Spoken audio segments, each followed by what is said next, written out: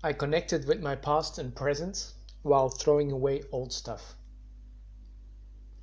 Someone must have infected me with some kind of decluttering bug.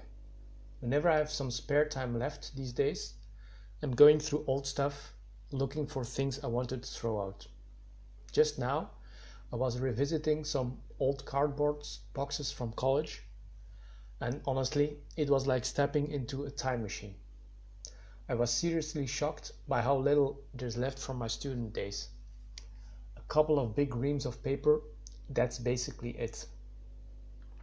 One sheet of paper caught my attention. It was a little jewel. A stupid little exercise. I was truly mesmerized by it. Nobody but me would have paid any attention to it. It was basically a simple exercise on fluid dynamics, written out in pencil. But the writing was so tidy, precise, and punctual that I had to smile. I couldn't help it. I even had to fight back some tears. Looking at that piece of paper took me right back to the moment I was solving the exercise. It must have taken me a couple of hours to make the drawings, do the calculations, and write down the solution.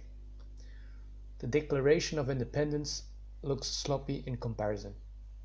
All that effort for one stupid little exercise.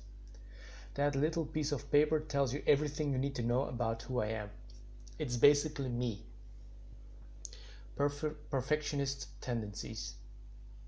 I've always been that way. I liked being precise, prepared, and tidy. Yes, I had some perfectionist tendencies in the past.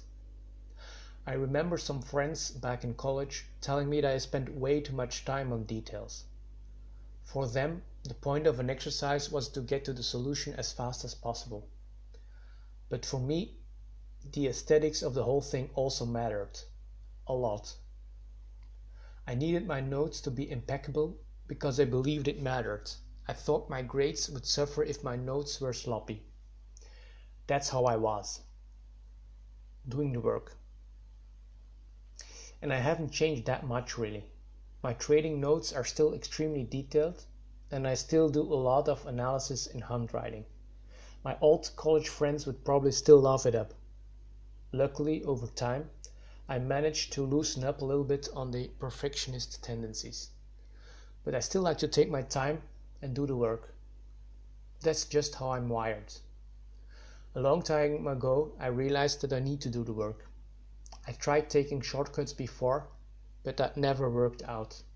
I need to connect all the dots myself. That's just how it is. I eventually threw my old notes out. It wasn't easy, I'm not going to lie. It's crazy how much I changed over the years, and in some ways, I haven't changed at all. An old teacher of mine once said, "There are no small tasks, only small executions." And that quote basically sums up my life. I don't take anything for granted. Thank you very much for listening to this.